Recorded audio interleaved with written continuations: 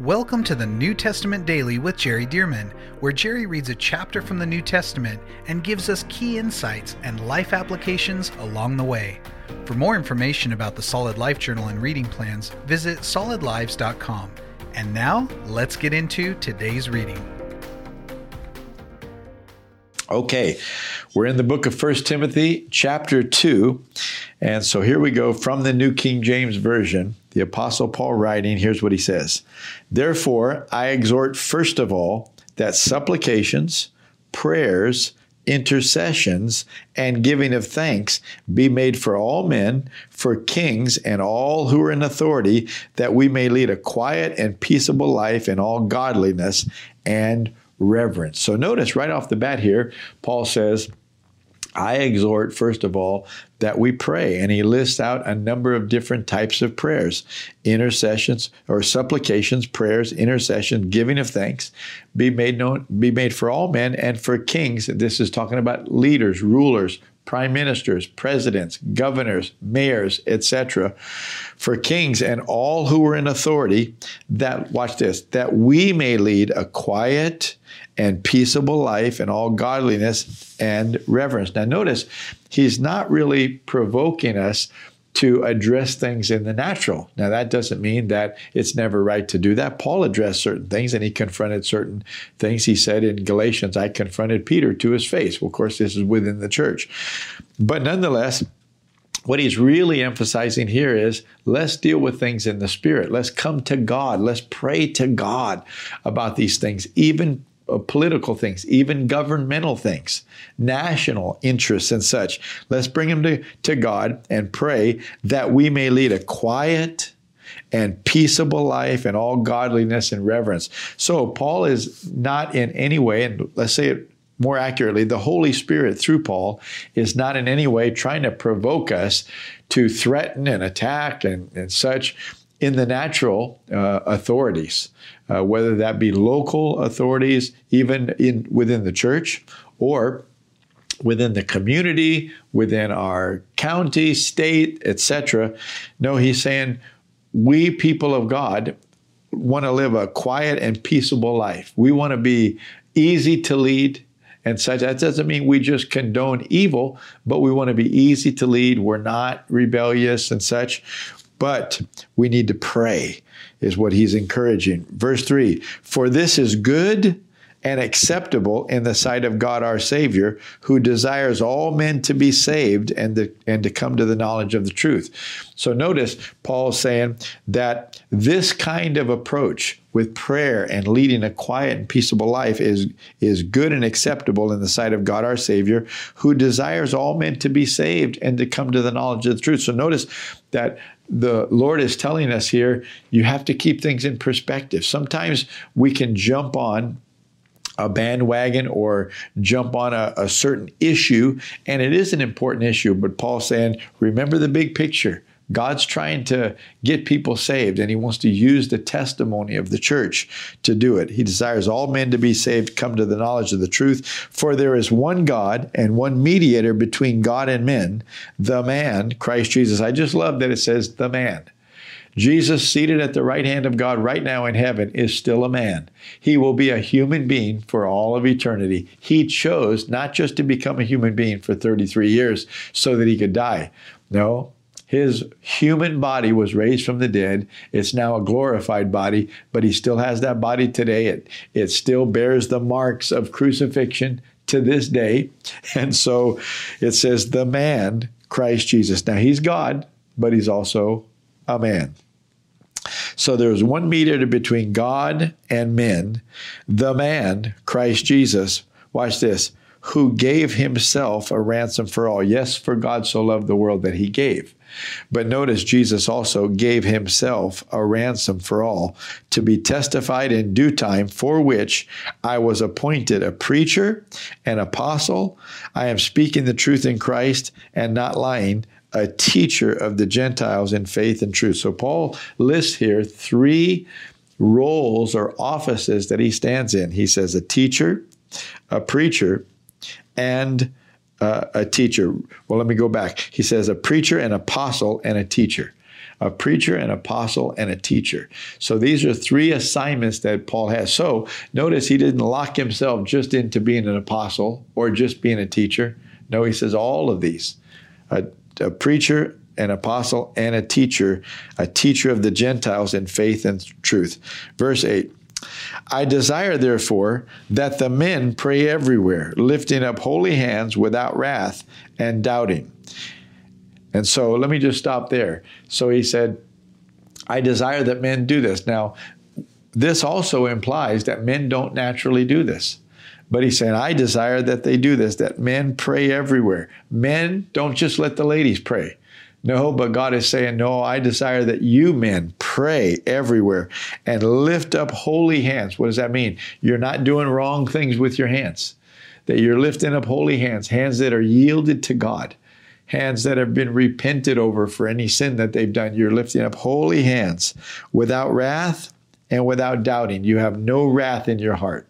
You've got all that cleared out. The Lord has cleared all that out. You've yielded yourself to Him, been washed by Him without wrath and without doubting. You're fully in faith that God is real and that Jesus is indeed your Lord. So I desire that men pray everywhere, lifting up holy hands without wrath and doubting. In like manner also that the women, so now he's going to address the women, that the women adorn themselves in modest apparel with propriety and moderation. Now, let me just tell you that when we're reading these various epistles of Paul or letters from Paul, he's writing to the Corinthians, to the Romans, to the church, the people of the church of Ephesus, to the churches of Galatia, to the churches at Philippi, etc. Well, Paul has relationship with all of these churches, and he knows the conditions.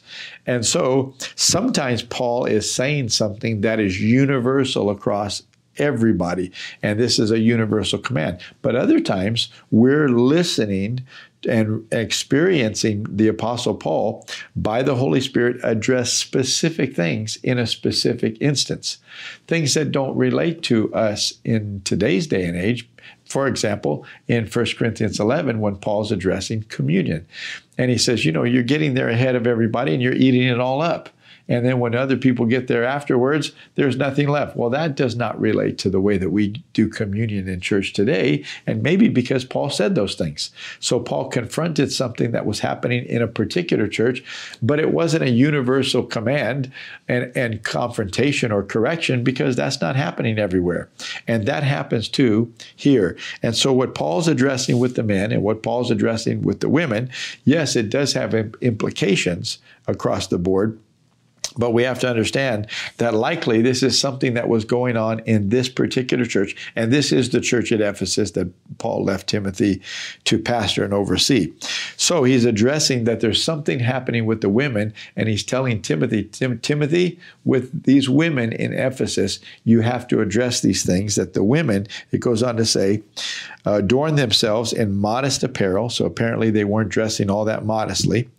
With propriety and moderation, not with braided hair and gold and pearls and costly clothing, but which is proper for women professing godliness with good works. And so evidently they were going over the top with their attire. Verse 11, let a woman learn in silence with all submission. And I do not permit a woman to teach her to have authority over a man, but to be in silence. For Adam was formed first, then Eve, and Adam was not deceived, but the woman being deceived fell into transgression. Nevertheless, she will be saved in childbearing if they continue in faith, love, and holiness with self-control. Well, this last portion here, talking about women and learning in silence and such, this is a very controversial passage of Scripture. In fact, I would say with regard to women in the body of Christ, and particularly women doing any kinds of teaching or ministry, women being pastors or elders and such, I think this is the most controversial passage, because it seems at first glance that Paul is completely prohibiting women from any leadership in the church, that women are just to sit and learn in silence, but only the men can be the ones that stand up and teach and preach and prophesy and lead in those capacities, to be pastors and ministers and evangelists and so on and so forth. It appears if this is the only passage we had, we might conclude that that's it. But let me remind you of something that Paul says in 2 Timothy 3:16. Paul says, all Scripture, now that would be Old and New Testament, all Scripture is given by inspiration of God. The English Standard says God-breathed. All Scripture is given by inspiration of God and is profitable for doctrine. So that means when we're discerning the doctrines of the Bible, we don't just take one passage and say, let's act like there's no other Scripture going on. No, Paul is saying, no, all Scripture is given by inspiration of God and is profitable for doctrine. So that means that if indeed we're interpreting a particular passage accurately, then it should jive, it should not conflict with the rest of Scripture. And so if Paul says, hey, then women just should learn in silence with all submission, they should not teach, they should not be the speakers, they should not be on the platform, they just need to be quiet and just listen. And let the men do all of the ministry, all of the preaching, all of the teaching, all of the singing, all of the prophesying, all of the announcements, all of the receiving of the offering. It's all men. And women just learn in silence. That's what this is. That's what this says. Well, what does that mean for children's ministries? Does that mean women can't be involved? Well, according to what this says, it doesn't give women any opportunity. It just says, let the women learn in silence with all submission. And it doesn't say anything about how a woman can stand up, lead, teach, and so on. Okay, so, well, let's examine that just a bit from the Scripture, since we have a few minutes to do, and this is vitally important that we understand and interpret this properly, because this is half of the body of Christ or more, all the women. And so, notice this again. Paul says in verse 11, let a woman learn in silence with all submission, and I do not permit a woman to teach or have authority over men. So I mentioned before that when we come to these passages and we need to interpret these passages, we need to know, is this something that the Holy Spirit is saying to all of the body of Christ as an absolute law? Or is this something that, in this case, the author, Paul, is addressing in this particular church that he was very familiar with. And now he's instructing Timothy of how to take care of something in a particular church, in a particular situation, with a particular type of people. And if you study some of the history and culture, you'll find out that there were women who had been seductress, who had been priestess, who had been really temple harlots of other religions. And this was common practice in this day and age. And they would even seduce to gain authority and to gain place in the church and such. And Paul is shutting all that down. Now, remember all that also, that we're dealing with a culture where women are not educated like the men. In fact, he brings up Adam and Eve, and he said Adam was formed first, and then Eve, and Adam was not deceived, but the woman being deceived. Now, she was deceived. But remember, as far as we can tell, in Genesis chapter 2, God said to Adam, do not eat of the tree of the knowledge of good and evil. And likely Eve got that from Adam, but she did not hear that directly from God, as far as we can tell. And so somehow or another in Adam's teaching it and conveying it, or we might say relaying what God said to her, well, she said, don't eat it, don't touch it. Well, of course, that wasn't necessarily bad, but it wasn't as precise as the way God said it to Adam. And somehow or another, Eve got deceived. And so I think there's a parallel there to the fact that in this day and age, unlike today, the women did not get to go be educated like the men did. The women were staying at home, becoming wives and mothers and caring for children and so forth. And so they would not have had the education or the preparation to be able to teach. And I think there's also likely something cultural here that we can see that parallels to a passage in 1 Corinthians that tells us this, that sometimes because women were not all that educated, during the church service, they're asking their husbands questions and trying to learn, trying to catch up, trying to get a frame of reference, and it seems to be causing a disturbance and such. And so Paul is saying, look, the women need to be in silence, and they can really talk to their husbands at home and get some of these questions answered. So here's the question. Is this universal that no women in any church, even to today, should be teaching, preaching, singing? They should just learn in silence. Is that what Paul's saying? Because that's what it seems to say here if you just take it at face value. Or when we bring in the rest of the Bible, is this giving us a different picture? That it's really something local that he's addressing here that still applies to today with the right heart of submission and not bringing the cultural ways of usurping authority into the church. Women being still in submission to their own husbands as they are leading the church. And let me give you several quick reasons why, among many, why I believe this is a pastoral issue and not a universal command to all churches. First of all, in 1 Corinthians, where it also addresses let the women keep silent in the church, in that same book, Paul says that a woman can prophesy as long as she has her head covered. Now, wait a minute.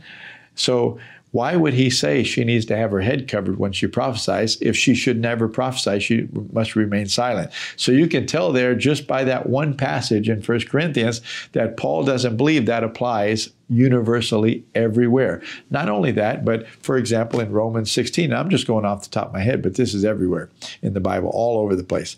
Romans 16, Paul says, I commend to you Phoebe, who is, and the Greek says a deaconess, a deacon. She's a deacon and she's a ministry partner, and I commend you and ask you to help her. He didn't say she's coming to help you. He said, I command you to assist her in whatever she has need of because she's a ministry partner of mine. He also goes on in the 16th chapter to address a lady named Junia, and he said, and she and her husband are of note among the apostles. Wow, a woman being an apostle? And so Paul, by the way, is of all the New Testament writers, he's the most pro-women in ministry, even though you would think from this passage he's not. He's the most pro-women in ministry. In fact, he said this. He said on numerous occasions, greet Priscilla and Aquila. He would name Priscilla before Aquila most all the time. Greet Priscilla and Aquila because it seemed obvious that Priscilla was the primary person in the ministry team of Aquila and Priscilla, that she was the primary teacher, the primary leader. And so he said, they risked their necks as ministry partners of mine. And so Paul was validating this. But all through the Old Testament, you see Deborah, the judge, who led all of Israel by herself. She was a wife, she was a prophetess, and she was the judge of Israel. She was the top person. You see Huldah, the prophetess, that the king sent to get a word from the Lord. Huldah. You see Anna, a prophetess, when Jesus was born and brought into the temple. There's Anna, the prophetess, that the Bible says she was a prophetess, just like that. These are all over the Bible. God is using women in ministry. And let me give you one more. Joel prophesied, and Peter picked up on it in Acts chapter 2, when the Holy Spirit fell. And Peter said, this is what the prophet Joel spoke of, that in the last days, God says, I'll pour out of my spirit on all flesh, and your sons and your daughters shall prophesy. Your old men will dream dreams, your young men will see visions, and on my men servants and on my maid servants I will pour out my spirit in those days, and they shall prophesy. Paul also said to the Galatians, in Christ there's neither male nor female. There's neither bond nor slave. We're all the same. In other words, once you get born again and once the Holy Spirit comes upon you, you have the ability by the Holy Spirit to do anything anybody else can do. Why? Because it's not by might nor by power, but it's by my Spirit, says the Lord of hosts. So nobody is any better or worse because we're all doing this by the grace of God and by the power of the Holy Spirit. And so when he says your sons and daughters shall prophesy, that's quoted, that's prophesied by Joel in the Old Testament. Peter quotes it and says, this is what Joel prophesied about, that when God pours out his Spirit, sons and daughters, men servants and maidservants, male and female, are going to be speaking for God and prophesying. So just by the few passages that I've quoted here, you can tell that this passage cannot properly be interpreted as a universal command that women can never do this, because that would completely contradict and nullify and prove to be in error these other prophetic scriptures. No, the Bible's not in error, but the Bible must be interpreted in light of itself. And so you can't ignore all those other passages or act like they're all wrong just to make one passage say what you think it ought to say. No, you just put them all together and say, in light of what God has shown us in the Word of God, how must we interpret this passage so that it really integrates with the rest of the Bible? And that's the only righteous way to do it. Plus, God is not so foolish. In fact, we just read in this chapter, God desires all men to be saved and to come to the knowledge of the truth. Well, why would God sit on the sidelines half of the body of Christ? He wouldn't. No. Yet, in the church and in the home as well, God does want women to be modest and not to take the world's approach with sexuality, sensuality, with attraction, dressing to attract and to influence and so on, to gain position or power or authority. Paul, I believe, very clearly is confronting all of that and saying, no, Timothy, you have to shut that down. And you have to make sure that women are playing this humble part, and they're not doing what their society, they're not doing what they have been trained in their society to do, to take advantage of the power that they have as women and being attractive and all of that. He said, no, you have to teach them in silence to allow God to promote them, to learn and to allow God to lift them up and to put them in those places of authority. It seems to me this is exactly what he's saying. And you know, if Eve, by the way, would have just stayed with what Adam said, then they really would have done well. But God, notice, he still let Eve roam around the garden and speak her own will and her own mind and such. But it got her and Adam as well, and all the rest of us too, into trouble. So you can tell that there is a vulnerability here with we as human beings to not be in submission to our authorities and to get out over our skis, if I can say it like that. So on the one hand, God is bringing a warning that in this particular case, and certainly likely applies in many other cases, that women can use to their advantage their attractiveness and such, and dress a certain way to gain position. But Paul's saying, no, that should not be allowed. They need to let God do it, and they need to show humility and have a modesty in the way that they present themselves, and let the Lord be the one that puts them in these positions. Having said that, though, once God does and the Spirit of God comes on them, oh, they're not lacking a thing. They are also made in the image and likeness of God, and the power of the Holy Spirit empowers them just like he would the men, empowers them to do great exploits in the kingdom of God. And thank God for it, because we need all the help we can get to carry out the Great Commission. Well, boy, I tell you what, that's a short chapter, but we took a little long on it, but it was worth it, because this is an important thing for us to understand, to release all of the body of Christ into ministry and not only half. So, Father, thank you for this. And I declare a releasing of women who are called to ministry, and maybe they haven't understood these things, but Lord, I thank you that you do through them everything that you want to do. Lord, for all the men who are joining with us today, I pray in Jesus' name that none would try to edge out any woman, Lord, but that we would say, Lord, whatever you've called, we want to do it your way. We want everybody to fulfill their respective assignments so that the world might be saved. And we pray it in Jesus' name. Amen. Thank you for joining us for the New Testament Daily with Jerry Dirmann. And thank you to those of you who have partnered with Solid Lives to help get this daily podcast and other resources like it to thousands of people around the world. If you would like to partner with Solid Lives, visit solidlives.com/give.